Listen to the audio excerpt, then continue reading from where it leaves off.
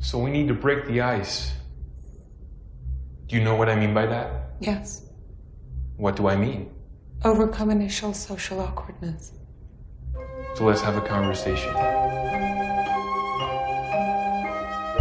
I did something unexpected today. Do you know a girl with long red hair? It's not ringing any bells. She doesn't live here, or... No. Madeline is not ready to be buried yet. She's upstairs, resting peacefully. Oh, fine. Oh, if she's not dead, you tell her to come down here. You tell her to come down here, walk right up to me, and kiss me on the... Kiss you on the what? I've spent too much time in this body. I'm fucking trapped in here. Few basic questions before the operating system is initiated. This will help create an OS to best fit your needs.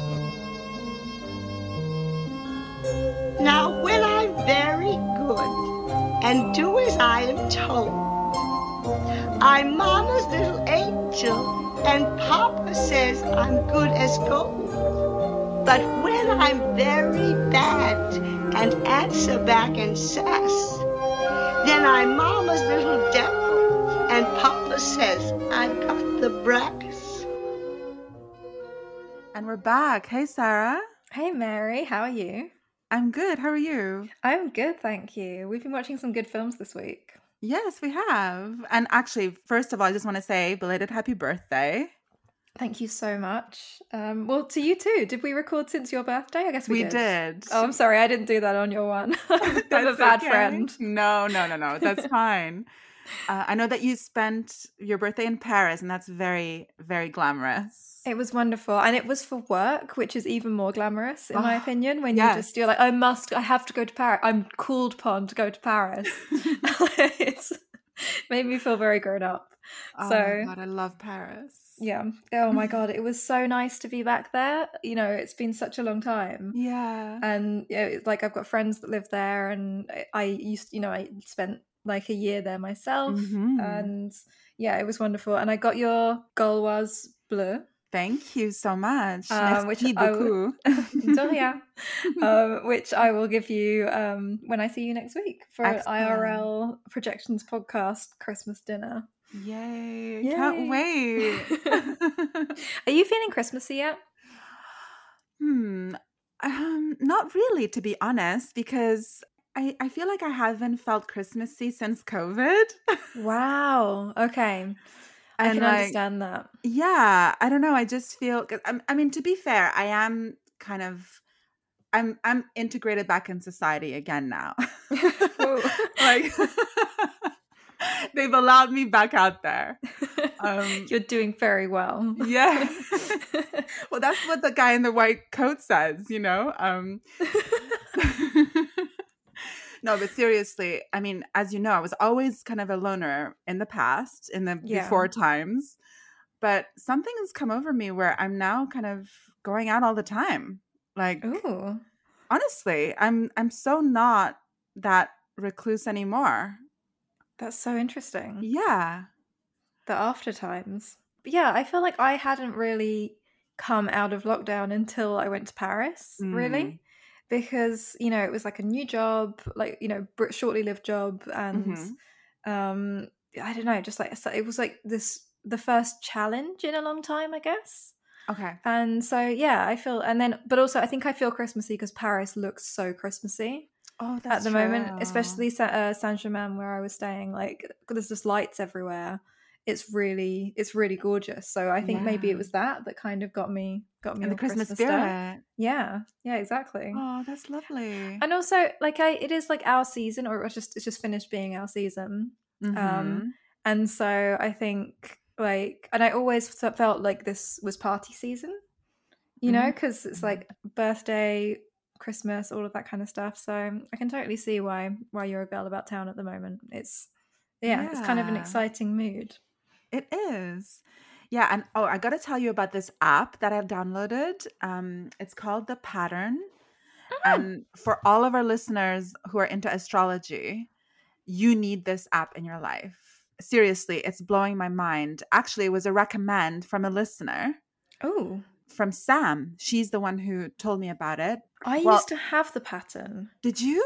I did, and I can't remember why. I don't. Maybe I just changed phone or something, because I definitely remember that app. It was really in depth. It really is. I've never seen an astrology app like that where it doesn't even mention your sign ever by name. It's very personalized, and it's like a daily thing, daily meditation, and it gives you like your upcoming life patterns, like transits. Yes. Oh my god. Okay, I'm downloading it right now. Can I find you on it?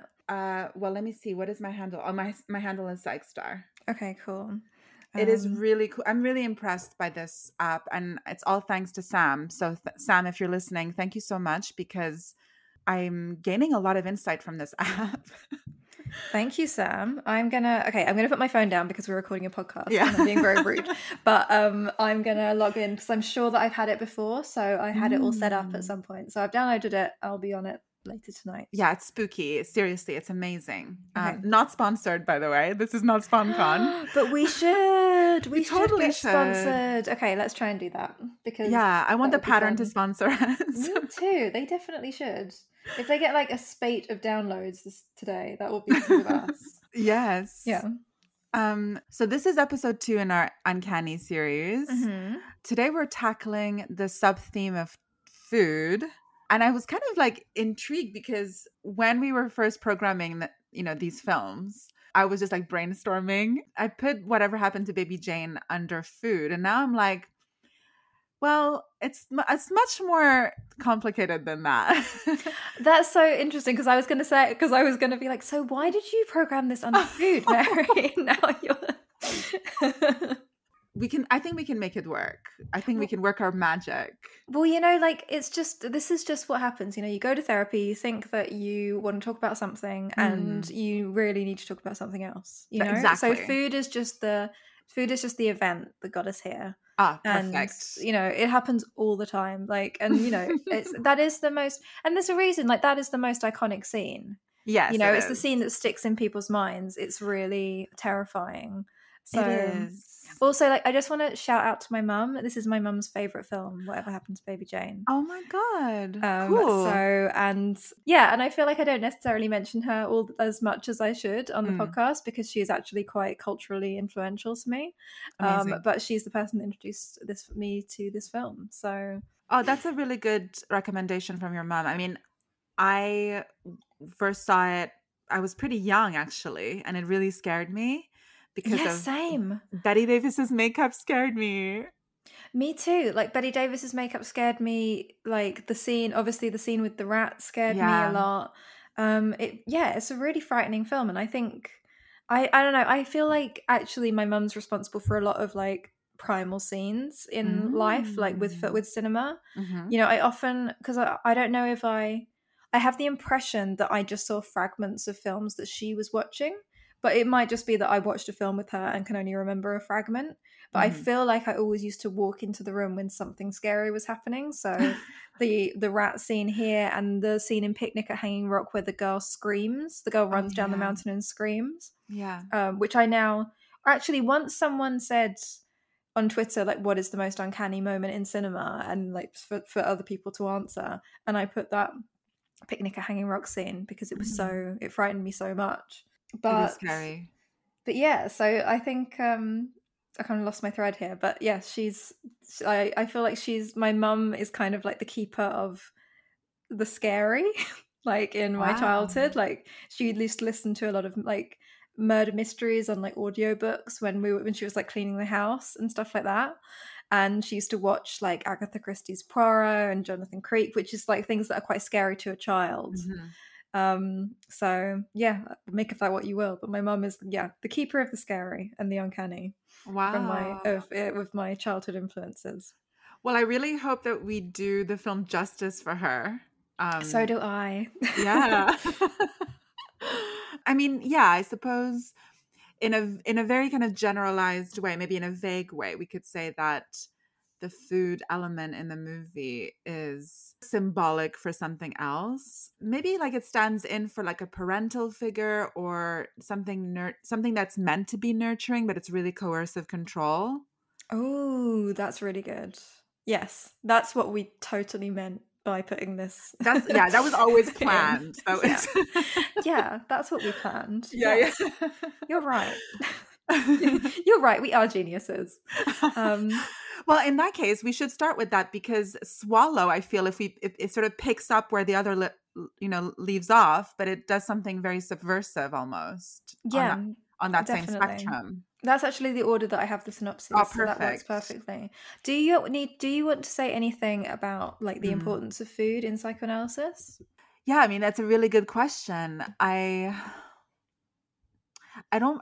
feel like I'm not really au fait so much with the theory around like what's established around food other than what I associate with it myself, which is obviously sustenance, survival, and the oral stage of development, those very, very early formative years where the baby is very much fused with the mother's body for sustenance, and there is no secondary identification with anything else. It's just pure.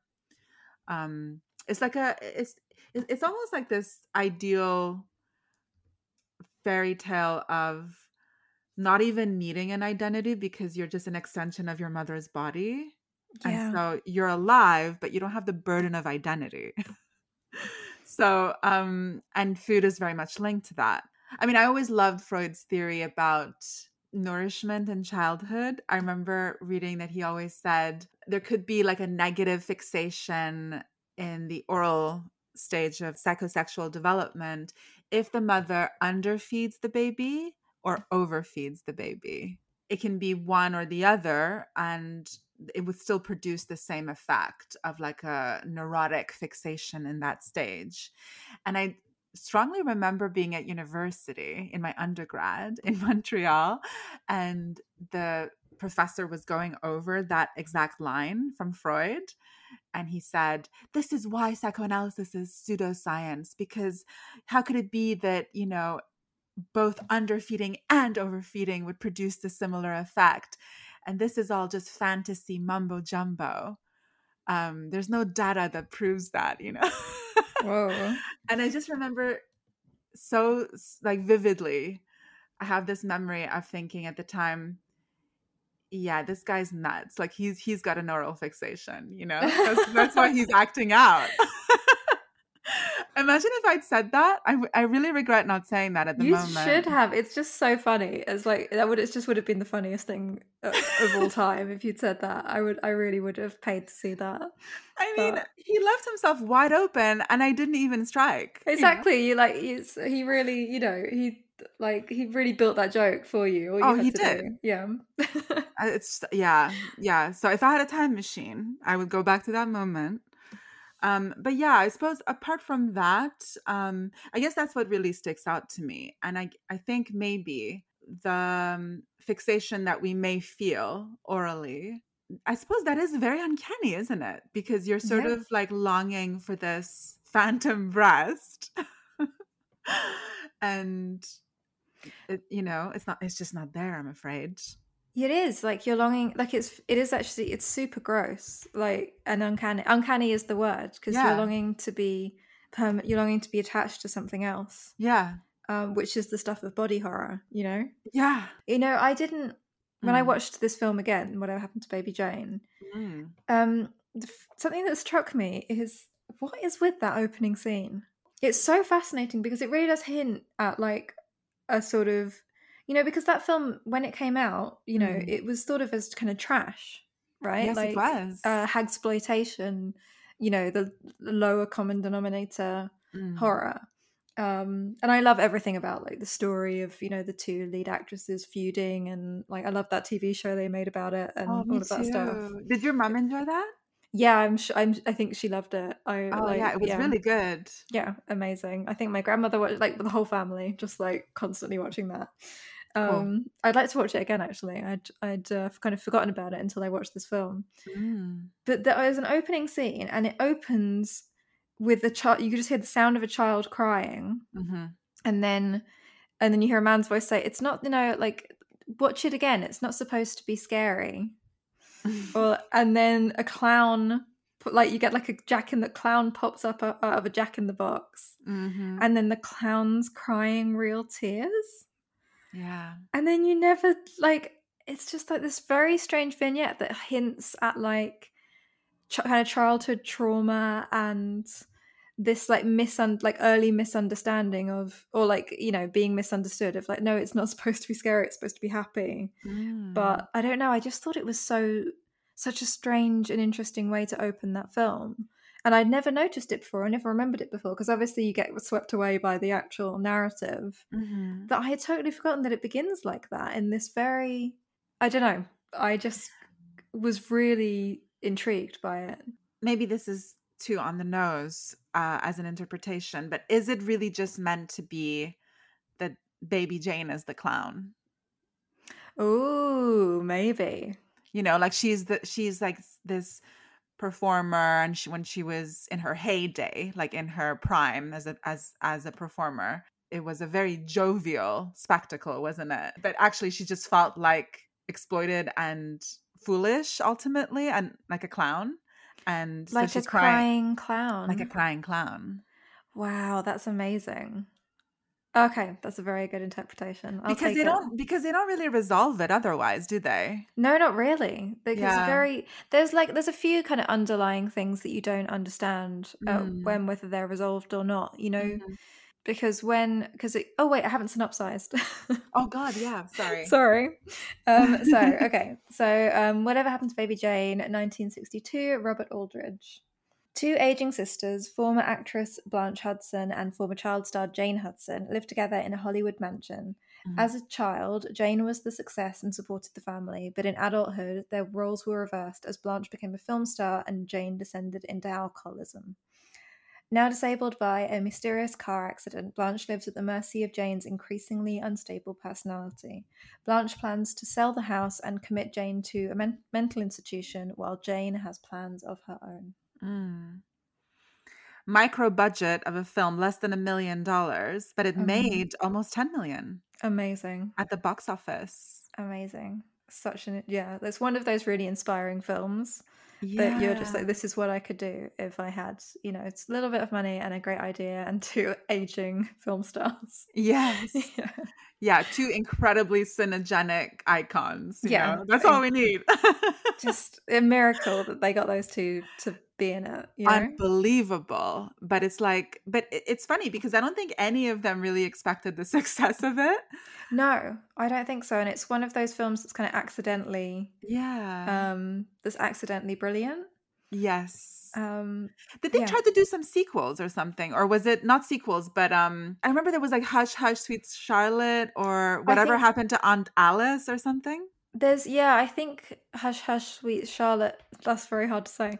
They were supposed to appear in together, but they had an argument and it didn't happen. I think they would have tried to capitalize on the success of those two in films together. Okay. But it didn't happen, which is a shame because they're amazing together. Did one of them win an Oscar, or am I imagining that? Bette Davis was nominated for Best Actress, but the only win for Oscar was actually costume.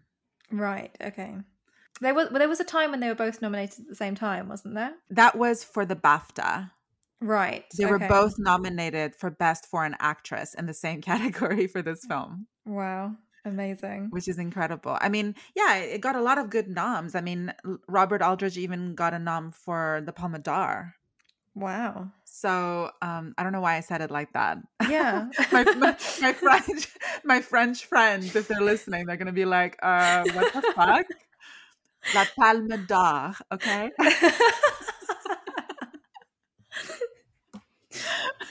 She said it right. Get off our backs. Oh my God, I feel really delirious because we're recording at night. Yeah, we won't do this anymore. We'll go back to Sundays. So. No, it's fine. Yeah. It's got like a party vibe to it. It does. But yeah, it's frankly, I mean, it's very impressive in terms of what it got recognition for. It really was being taken seriously by, you know, the establishment film industry. Yeah. When I remember this film, I honestly think of it as a horror for the sheer uncanny feeling of it. It is a horror film. I can't think of it as any other genre. You know, I don't understand what other genre it would fit into. Exactly, because I've heard it described as a family drama. No, it's really not. It's not at all. I mean, all family dramas are horrors, but yeah, like all films are horror films. Like, let's just accept this. You know, yes, all films are horror films. You heard it here first. You know what I was actually thinking? Wouldn't it be funny if Ari Aster remade this? It would be amazing. He would do it so well. I think he would. Who would you cast? Oh, wow. That's a good question. I feel like I would cast the gorgeous redhead who was in Safe, and Julianne Moore. Mm-hmm. I feel like she would be good in Joan's role. Yes, I think that's a good call. And who would you cast for Betty? Oh God, it would just be such a great role. It would. Oh, it's so difficult. It is. I guess it would have to be someone maybe with like a comedy background. Yes. But also it would be so fun to cast. Does Julianne Moore have a feud with anyone? Like, it would be so, it would, I feel like you'd have to, you know, kind of, I feel like just you'd have to cast two people that, oh my God, Angelina Jolie and Jennifer Aniston. Oh my God. It would be so good. Oh my God, that's genius. Okay, Ari Aster, if you're listening. Yeah. A24. Sarah's got a really good deal for you. Oh my God, that would break every box office record in the world. Let's make this the outtake, and tag A24 and make sure they hear it, because that's an amazing idea. That is incredible. Yeah. Imagine the marketing around that. They'll have to revive those. Remember those T-shirts with the hashtags? Yeah, they would. Like, oh my God, everyone would make a fortune. Everyone involved. It's amazing. And they would definitely both do it, because it would just be so wonderful, you know? It would be so funny because they're both now separated from Brad. Exactly. Exactly. It's the perfect time. Oh my God. It's the perfect time. It's amazing. And also, like, they sort of like echo the original actresses, because, you know, like Bette Davis like played the really crazy one, but in real life Joan Crawford was really crazy. And I feel like it would be the same thing. Like, Angelina Jolie would play Joan Crawford's part, and Jennifer Aniston would play the Bette Davis part, but in reality, Angelina Jolie is the slightly like and slightly unhinged one. Ever so slightly, yes. Ever so slightly, just so slightly, like very similar to Joan. Some adopted children, some like, you know, like all of this Mommy stuff. Dearest, some Mommy Dearest stuff. Oh my God, this is absolute genius. And I would love it if they also incorporated like real crazy things that Angie's done. Yes. Like the vials of blood or something, you know? Yes. Oh my God. But that would be amazing. Okay. This is going to be amazing. I'm so excited for this film to come out. I'm going to be really disappointed if they don't do it. I feel like it's already happening. I feel like I've seen a trailer. We need this to go viral. We need a viral campaign. Guys, help us out. Come up with a hashtag. Spread the word. Tag people. It's going to be amazing. And I'm now also picturing like Jen wearing kind of Angie's style of clothes. Yes. So it'd be totally modernized, and she'd have like tattoos, you know? Oh, this has to happen. I have to get over it. I have to get over it to continue this episode, because I just want to visualize what this could be. Okay, so the film. Yeah, I mean, actually, it got me thinking a lot about Mommy Dearest as well, and how uncanny that movie is, and how great it is. It's an amazing movie. It's an amazing, amazing film. Did you ever screen that for Zodiac? No, but it's on the list. Yeah, it's very Zodiac. It's very Zodiac. I would love to screen that. I would, yeah, I'm going to try and I'm actually planning to do a year plan for Zodiac so I can become more organized with it. So I'm going to put it in for next year. Maybe a Halloween screening, Mummy Dearest, or for Mother's Day. Yeah. Yeah, definitely. I mean, yeah, it's incredible. Faye Dunaway is so good in it. She's really good. I don't know why it got panned so much when it came out because it's like she's amazing. It's really good. She's terrifying. It's really that's also a horror movie. Oh, totally. Yeah. But yeah, I mean, obviously with this movie, I think what makes it the most uncanny is the role reversal, you know, Yes. and in a way that they're just doubles of each other. And they're sort of like just reflecting back to each other impulses that they have. I think where the food comes in is Jane is simultaneously depriving, but also like depriving her sister in terms of obviously giving her access to the outside world. She's being like wrongfully imprisoned. But at the same time, the fact that she's fully in control of her food at all times and fully in control of all of her care, which is kind of like a stand-in for the sustenance element. It's like maternal terrorism. It's like a perverse, obscene mother who wants to like, I don't know, like dote on a child. And I would just wonder whether, is she just doing that because, is it that she didn't get enough of that growing up? Or did she get too much? Well, I mean, like you said, she grows up being the provider for the whole family. And it's like, and it's still, I mean, there's that really, I feel like the film begins and ends with ice cream. Yes, it does. Because she's, you know, she's having this tantrum outside the stage where when she's finished performing and she wants ice cream. And then she says, and ice cream for Blanche. We have to get ice cream for Blanche. And Blanche goes, oh, no, I don't want anything. And then that's like this, I don't know, the father gets really angry with her about it. And it's like, it's this weird, like, it's this kind of weird moment where, and it is quite strange because, like, you know, film communicates that she's, you know, that she's spoiled and she's a bully and she's not very nice. But that moment, she's kind of trying to like control, like I feel like she uses food, like, the giving of food to control Blanche, as well as the like taking away of it. Yes. You know, like it's this, and that's this kind of like strange moment of tension between them where she has this tantrum on behalf of Blanche too, and Blanche like rejects the treat.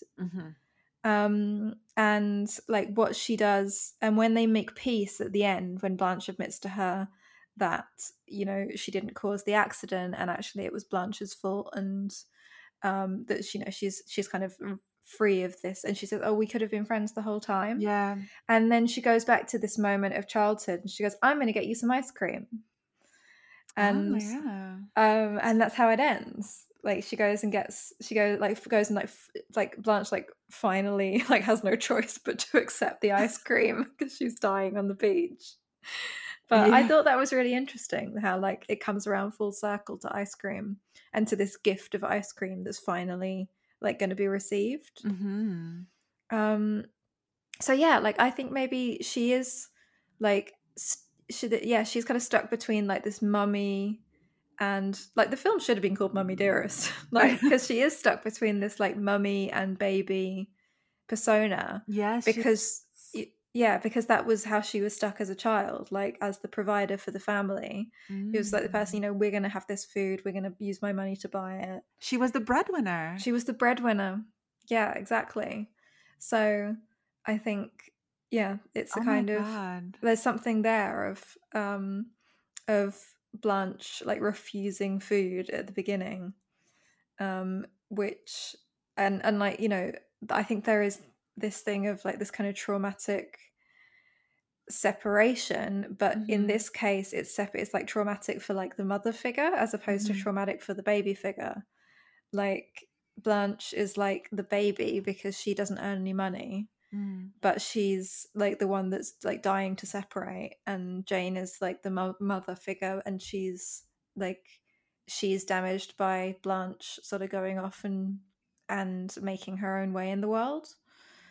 And then, you know, Jane becomes an alcoholic, and that's something that they say is, you know, sort of caused by like trauma in that oral stage. So yeah, it kind of, all of that whole food thing, just like repeat that food and sustenance thing kind of just keeps repeating throughout the film. Oh my God. I feel like I have nothing else to add because that was exquisite.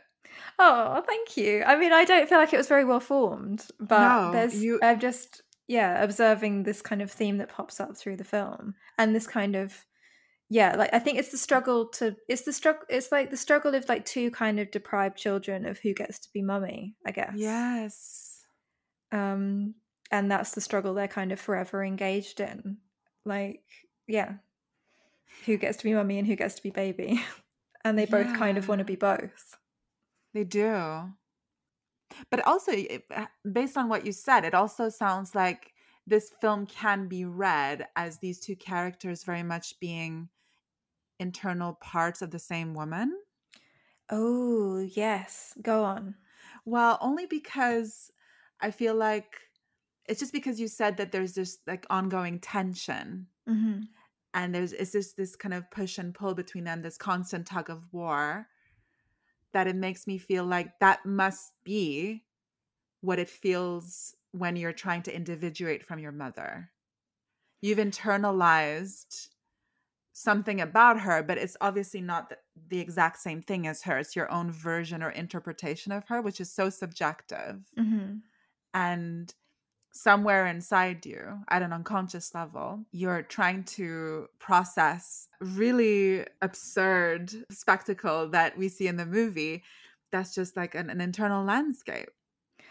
That's so interesting because, and I'm borrowing from Zizek here, but it's sort of echoes the structure in Psycho, where the different floors of the house like divide characters into different parts of the like consciousness. Yes. And you have that because Jane's domain is the ground floor and Blanche's domain is the top floor. So Blanche is like kind of superego and Jane is like id.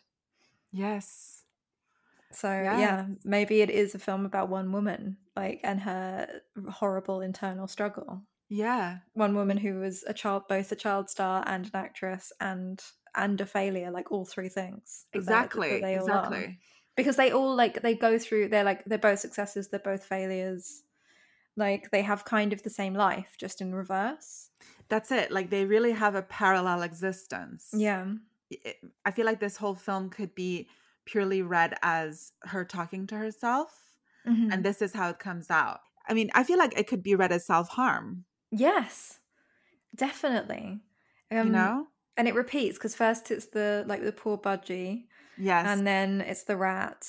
Gross. Yeah, it's gross. Yeah, I think that's definitely possible. Like someone could do Whatever Happened to Baby Jane as a one-woman show. And like play all the characters. I think it would be really fun. Okay, I love all of your concepts for this movie, how it could be remade. I know. Like, I don't know why people haven't done this before. Like, it's this like I should be a producer. Like, I just be Definitely. like, go do this, like an executive producer. But totally. But yeah, I think that would be that's a really interesting way to like deconstruct and interpret it. Yeah, because it kind of reminded me a little bit of, I mean, I know it's nothing at all like The Perfection, that incredible film that we have covered on the pod, by the way, for listeners who want to hear our thoughts on that. We're fans. We're fans of The Perfection. Because, I mean, I read The Perfection purely as a very sort of elaborate, unconscious fantasy. Yeah, and it's 100%. literally just an internal thing happening, to one woman. And in some ways, this movie also gave me that same feeling, because there's so many moments that seem so outlandish.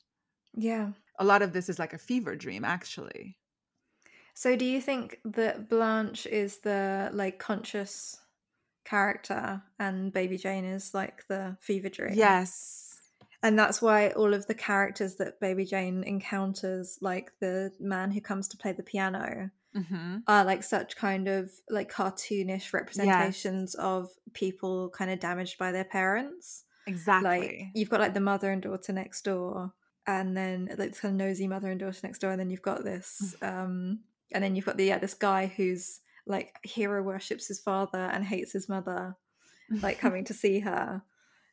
Yeah, it's so interesting. It could work that way. It totally could work that way. Yeah.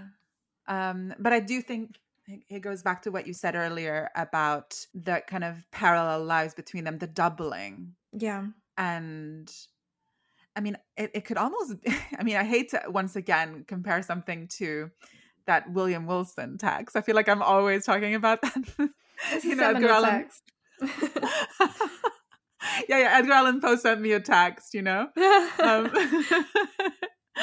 from the great beyond. I don't know if I told you this, Sarah, but I read the entire story out on my Patreon as a narration. Oh no, I did see that. It was amazing. He's my favorite for sure. But I feel like this is what we're encountering again, you know. It's set up as two people, almost as doubles, and you don't quite know how to gauge it. And then the final scene is that, oh, it was, you know, I was you all along and you were me. Yeah. It's so much easier to externalize those different times in life as if it were another person. That's so true. You know? Yeah, I mean, it is the ultimate fantasy. Like whenever I'm having a very difficult time, my fantasy is that I'll get like a head injury, and I'll think of my old self as a different person. Like people will come up and be like, you know, I'm like, you know, this is this thing you're embroiled in, and I'll be like, that sounds awful for her. Like, I don't know her. So yeah, I think that's a really, and there's also something I noticed, like a psychogenic fugue. Yeah, kind of. Yes. So like, yeah, just kind of different people at the wheel, if you will. Yes. There also is this thing, I mean, because they also are like, they're polar opposites in looks. You know, one of them's dark, one of them's blonde. And there's like an implication, I think, that they are two halves of two different families. Oh yeah. Because, you know, when she sings I've written a letter to Daddy, the mother and Blanche exchange this look of kind of sadness. Yeah. And when I first saw it, I thought, oh, like their father's really dead and she's like using it in her act. But then the guy who I thought was her manager, she's calling Daddy. And but you get the impression that he's not Blanche's dad. Or even maybe he's not even Jane's dad. Maybe he's just like, you know, like just when like just men died and a new man moved in and you just had to like pretend that was your dad in the old days. Yes. You know, in the old days with dads. Dads would just want to be replaced in the old days. But yeah, I don't know. There's also this kind of implication that they've got even like two different family scenarios going on. It's like, very vague. It's very vague. It's left, I think, maybe deliberately, or maybe it's just a happy accident that they didn't give enough exposition about that. But it produces a very big question mark around this family. Yeah. Oh, it's such an uncanny film. Everything about it. Every moment. It's really... Yeah, like I said, the makeup for me is the most scary.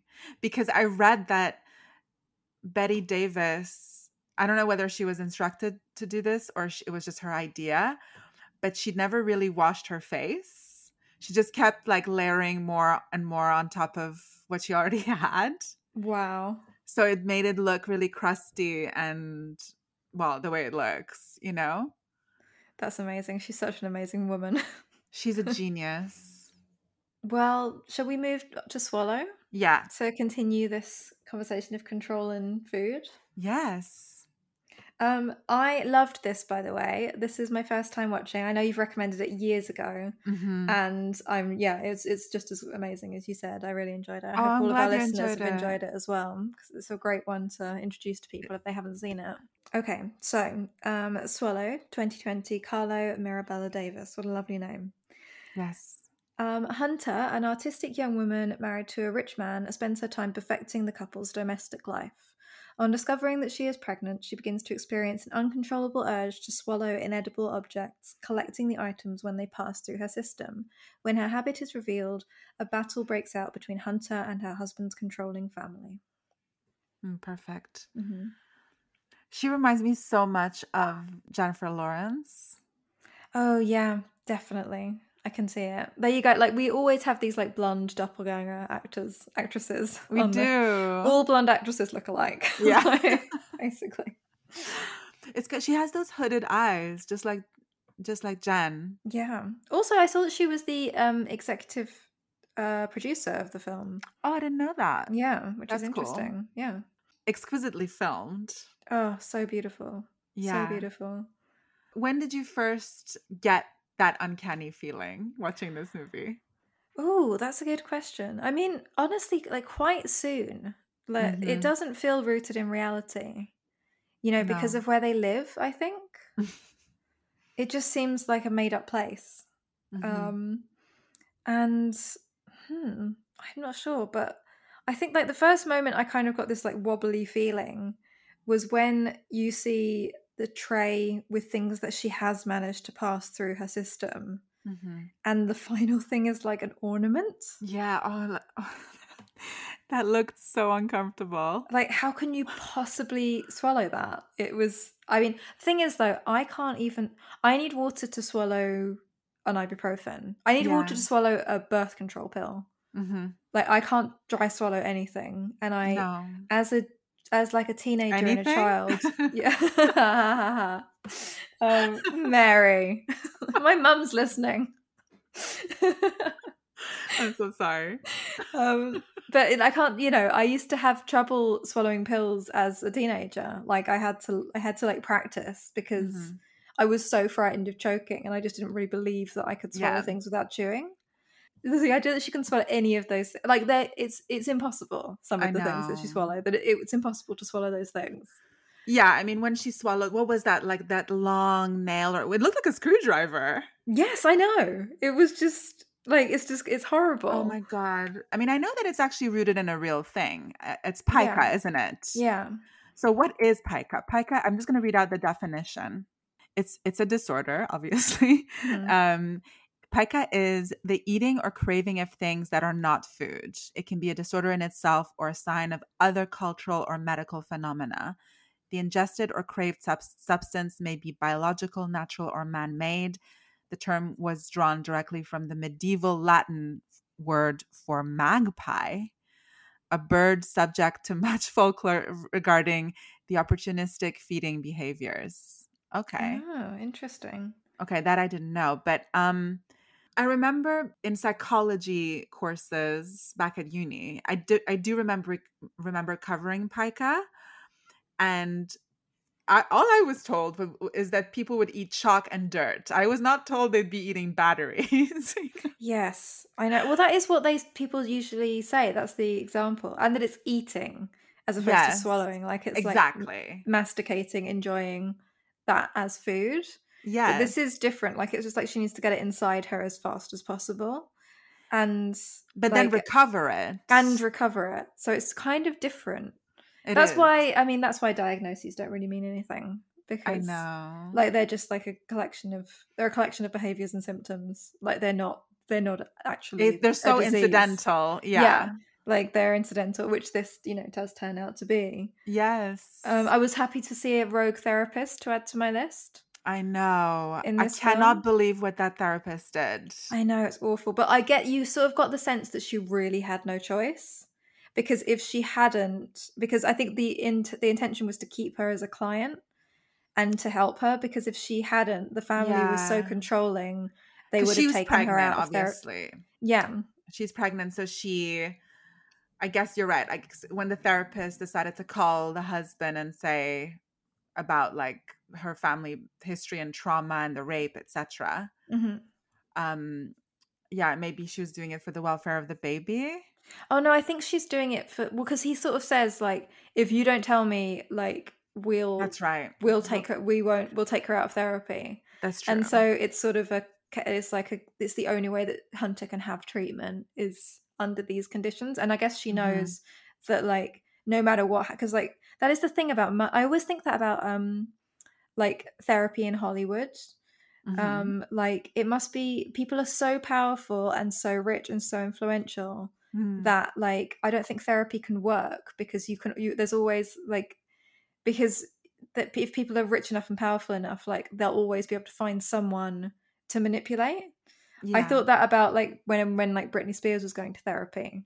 Like it's just like it totally renders therapy like pointless if like the therapist is under the control of rich and powerful people.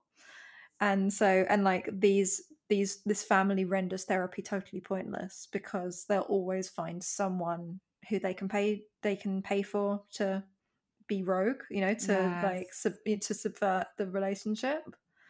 Wow. So they have no respect for therapy, for psychoanalysis. No, they just want her to be like a functioning farm for the CEO of their company, as they say. That made me, you know what, that actually made me feel sick. When he points to her stomach and says, "That's our next CEO." And I was like, you're not even going to interview him? Like, like you're not even going to see if he's like, you know, he could be a psychopath, the next CEO of our company. You're going to give him the job? Like, I was just so, I feel like I'm just so like angry with the way that people get jobs in this world. Like, I was like, you're not even going to meet him first? Like, before you choose him for CEO? I was so angry. Exactly. You haven't even like interned him or anything. Like Exactly. He's just going straight to the top. He's just going straight to the top. He could be a woman. Yeah. Oh my God. Yeah, I know. That was such an irritating moment. I mean, to be honest, it was very uncanny right from that scene when they sit down and she starts talking about some strange guy from her hometown who had like a dirty face, and he was a homeless guy or something like that, or maybe he was in a cult. Yeah, it sounded like a really interesting story. Yeah, I wanted to hear that story. And then like her husband's the one who like forced her to tell it, and she was starting to tell it, and then the father-in-law just cuts her off. Yeah, like I think the uncanny thing about that film is that family can't be real. Exactly. Who could be that obnoxious? Yeah, and again, it's like another kind of fantasy space, I think. Yeah, I think so. I think you're right. I think all of it has to be read as an allegory, because actually she even ends up with dirt on her face. I mean, she almost becomes this homeless character that she's trying to describe. True. Remember when she's like tempted to eat the dirt in the garden, and then her hands are all dirty and she rubs it on her face? Yes, that's she so becomes true. the character from her story. Yeah, she does. You're right. But also it really reminded me of Rosemary's Baby. Yeah, definitely. Because the mother-in-law's trying to make her smoothies. Yes, that must be a reference. It has to be a reference. It has to be. Yeah, that like it was so nightmarish. Like at that point when they're at they have the party and everyone knows about. Yeah, like it's again, it can't be real. It can't be real. She's just like, yeah, she's just sort of like an animal, like a pet in this world. Yeah, like the girl says to her, "You'll have to pump my stomach" or something. Yeah. And then what about that friend of the husband who just wants to be hugged all the time? Yes. That's really strange as well. It is. I don't know. And I loved the scene with her mother on the phone. Yes. Because it seemed like her mother was like reading a script. Mm-hmm. Because it's a really unnatural way of speaking. And at first I thought, oh, like the husband's got to her, the husband's got to the mother, and it's like a trick and they're going to trap her. But actually it's like more like it's like this kind of script likeness was like this interplay of like a family psychodrama that has to be like played out according to the script in order for her to, again, it seems like, she has to go through this sort of thing to get to the place that she's kind of in at the end. It's very interesting. I mean, and when I first saw it, it occurred to me that the recovery of the objects post swallowing and then like cleaning them and then displaying them, but feeling tempted to constantly repeat with the kind of this ever-growing collection of objects, I couldn't help but think that maybe this whole film is really trying to tell us about what we're doing with trauma in terms of like reliving something. And then I don't know whether it's like a healthy processing of something difficult or painful, or it's a pathological, like compulsive desire to repeat, but it's not helping you heal. It's kind of keeping you in that deadlock of the trauma. Because if you recall, like she tells the therapist that she was a product of rape. So her mother was violated, and the man who raised her was like just her stepdad, but her real father was a rapist. So is she then just re-traumatizing herself by violating herself with objects to kind of somehow come to terms with her mother being raped? So there's like the violation is the swallowing, but then the like recovering the object is like giving birth. And then like she treasures the objects. So what she's like doing, I think, is like the opposite of, so her mother gave birth to her but didn't like her or love her.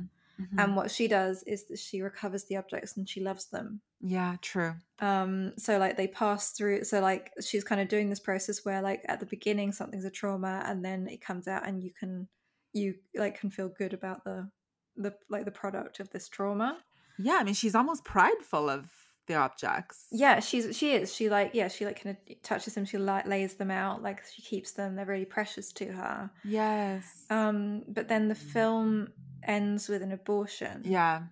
And I guess that, yeah, I mean, you do, like, to get over any trauma or just to kind of work through anything, like trauma or not, you kind of do have to repeat the same. Yeah. You have to repeat the same pattern. And at some point, the pattern imprisons you, which is what happens to her, because she literally has, like, a guard to stop her leaving the house or doing anything. And you know, she has like the mother-in-law making her smoothies and she's just really like farmed about, like she can't do anything.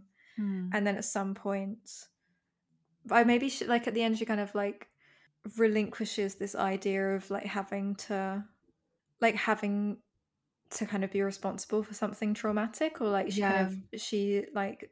gets rid of this baby. And then at the same time, like in getting rid of this baby, she also kind of gets rid of like the need to be, I suppose, kind of she gets rid of the need to be loved by her mother. Yeah. And she's just kind of like an individual for the first time in the film. And it's kind of clear that like she's had this relationship, like this kind of parasitic relationship, because she is kind of a parasite. Like her husband kind of calls her a parasite. Yeah. And it's just like while you're at home, like, you know, buying curtains and playing on your phone while I'm working. Yeah. So yeah, there's some kind of process of like giving, you know, sort of giving birth to this like unwanted thing over and over and over again until she doesn't have to do that anymore, I guess.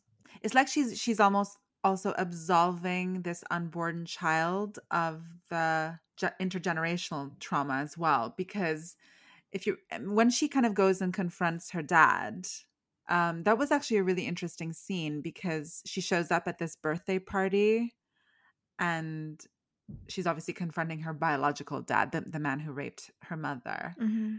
And what she really wants to know is, am I like you? Yeah. And she's worried that whatever like evil gene he has, he's passed on to her. And you can see that she's really suffering. Like she's had to live with the knowledge that she was a product of rape, and that also informed how her mother viewed her. And there's a lot of like unarticulated pain there. Maybe she's come to terms with the fact that she doesn't want to have her own kid live with that suffering. You get this hint of like this kind of block that she has in life, and I think often people like find a block in creativity, or not necessarily in creativity, but in finding in realizing an ambition or a project. And she says, you know, I would go to these sort of call outs for illustrators and I wouldn't get anywhere, and I just worked in a shop. And like how many like millennial millennials in Hackney like go to therapy and say the same thing, you know, of like and have to figure out like why that is. Yeah. Myself included. And so at the end she's in a mall. And it's kind of, I don't know, it's sort of like she's started again but with like much brighter prospects now. Yeah. So I kind of like that. Like there's like maybe children in her future, but she's kind of prevented like harm coming to this one by like working through all of these things, you know? Yeah, definitely. And it's also it helps to still consider that pregnancy as part of that allegory. It's that last link that ties her to this oppressive, tyrannical family. Yeah, so it makes sense in that regard to just completely liberate herself from them. Yeah, it's kind of fantastic. Yes. I loved that. I loved that moment. And I like that it ends in a toilet. But I have to say, I mean, I don't want to be like nitpicky about that scene because it is a very serious scene.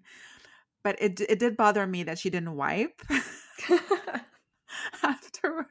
Yes, same. It bothered me as well. I was like, what are you doing? Like, yeah, it was that really annoyed me as well, actually. But also, she didn't flush the toilet. I know. I kept waiting for someone to like discover it. Me too, because there's it's like this long take of women using the bathroom. And Yeah. I was just like, I was just waiting for that moment where someone was going to awkwardly find. Well, it actually made me think like that. I mean, I don't know. I haven't personally had an abortion. I haven't been pregnant, but neither have I. Yeah, so I know that that's the preferable way to take the pill. Yes, like if you can get it early, but the process of having to flush afterwards, must feel like a bit of a momentous thing. Yes, like a bit of it just suddenly made me think that. Like I don't know if anyone has any insight into that, but like I was like, oh, that's really weird that you're required to do your sort of like your own process of like incineration almost, you know, like and yeah, I thought that's quite strange in a way that's what happens, but I don't know. Yeah, and I wonder whether that also has to tie in with what she was doing before, because she was always recovering something from the toilet in the past when she was swallowing objects, but this time the fact that she didn't flush and she just like walked out, it is interesting. It's like the ultimate release maybe of not even caring to flush, like it being so separate from you. It's like that's it, that's where you draw the line. Yeah, I guess so. Because she was so over involved before. It was so ritualistic. I guess, like, you know, going back to our best friend Zizek, friend of the pod. You know, like I guess like flushing in a way is kind of like about not wanting to confront your past. Like the conversation. Exactly. Like, oh my God.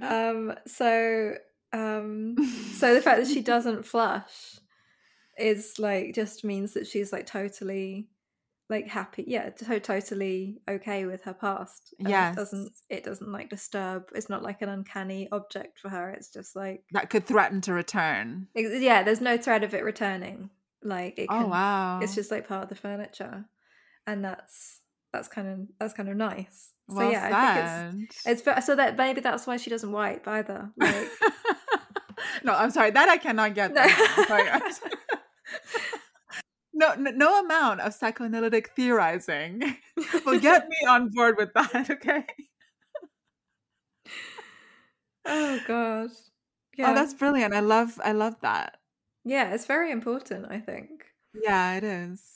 Yeah, if you do read like feces as like your past, which it is, like it's your recent past. Like the fact that and the way that she's like gets down on her hands and knees and like goes through it, like searching for like recovered objects. It's just like, well, like, you know, it's just the ultimate sort of act of like trying to get, you know, pull yourself together and trying to you know, trying to do some detective work and trying to figure yourself out. Yes, it is. And that's really nice. Just bodily fluids and, you know, emissions are just so fascinating in cinema. I'll never not be interested. Like, did we say on the podcast that I had like a vomiting virus last week, and I had to got like a taste of my own medicine of like having to confront vomiting. Oh my god! After being so interested in talking about it for ages, like as it was happening, I was just like, I don't like this as much as I thought I did. As it was coming out of my nose. I can't believe you didn't live stream it, Sarah. I can't believe I didn't either. I'm not as dedicated to my subject as I thought I was. This is the ultimate content, you know. This is what the people want to see. Well, now I'm interested in poop. Like that's my new thing. That's what we're talking about now. I've got the whole vomiting thing out of my system. Now we're getting all scatological up in here. Exactly. Oh my god, what's my favorite bodily emission? I mean, I would have to say, I'm sorry if this is like too risque, but I am a big fan of ejaculate.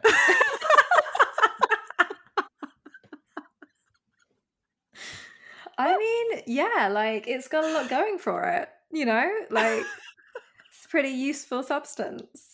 And it you know, it's so graceful.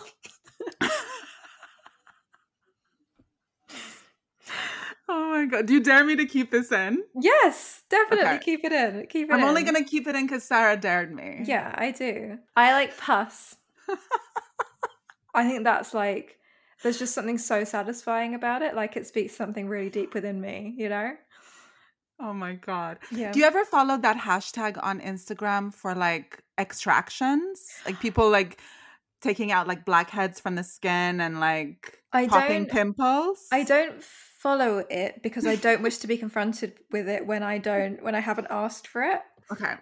So like sometimes I will search for it and I will do, you know, like I will go on a little odyssey of my own, but I would never want to be confronted by surprise on with an TL. extraction on my TL. No, don't want that. It's private. That's private time. Oh my god. I don't know. I have no idea how this will not go viral. Like this episode is gold dust. This is the best episode we've ever done. We should always record when we're really hungry and it's like almost 9:00 at night. Yeah, we're basically in our prime. Yeah.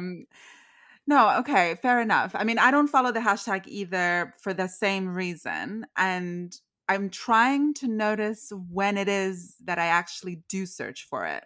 Because I feel like it's linked to something. Oh, interesting. Just because I find that so satisfying, you know, especially when they get a real, like, you know, like it's a real humdinger, you know, of an extraction.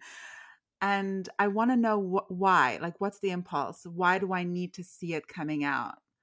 Anyway, I think that's really, it's a good thing to explore. Yes.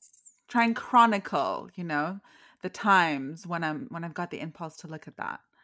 I mean, initially I thought it was just because I'm interested in skincare, but I'm sure it's because of something else. It's deeper than that. It is deeper. Yeah, I'm trying to get at something. Maybe we should hold a summit, like a symposium. A bimbo summit?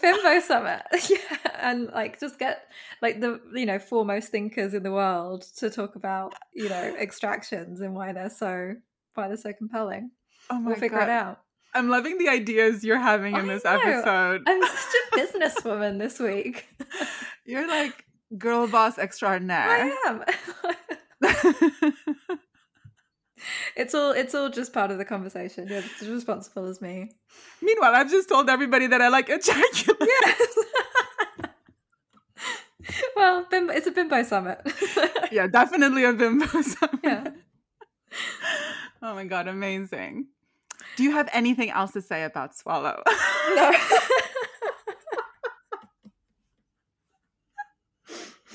No. Please don't unsubscribe from us. No, I am all swallowed out, honestly. I'm spent, if you will. Oh my god, I need to get myself together here. Me too. Let's go and have some food. We need to get some food in us. End the episode. Let's ask people to remember to rate and review. Yes. Very helpful. To follow us on social media. And if they've enjoyed this, if they'd like to crowdfund the remake of Whatever Happened to Baby Jane with Jennifer Aniston and Angelina Jolie, to donate to us using the donate button on our website. Yeah, that's right. Definitely send us the cash because we'll make it happen. Yeah, totally. But like, all we need is $1 million. That's how they made the original. So there you go. It's not actually very much money. Yeah, and also we love it when you comment on Twitter and like share your impression of the episode. We love retweeting you. Yeah, we really do like that. So please continue to share your feedback. I mean, we love your DMs too. Don't get me wrong, but I want to be more public here. I want to tell the world what you think. Exactly. If you like us, you should let the world know, not just us. Yeah, I want to shout it from the rooftops. Yeah. Are you ashamed of us? Oh my god. Well, thank you so much. This has been really fun. What is the next topic? The next topic is beauty. Death becomes her and makeup. Oh, very fun. Yeah. I can't wait. Can't wait. I'll see you in 2 weeks, Mary. See you in 2 weeks. Bye. Bye. Tu rigoles tout juste ce que tu sais.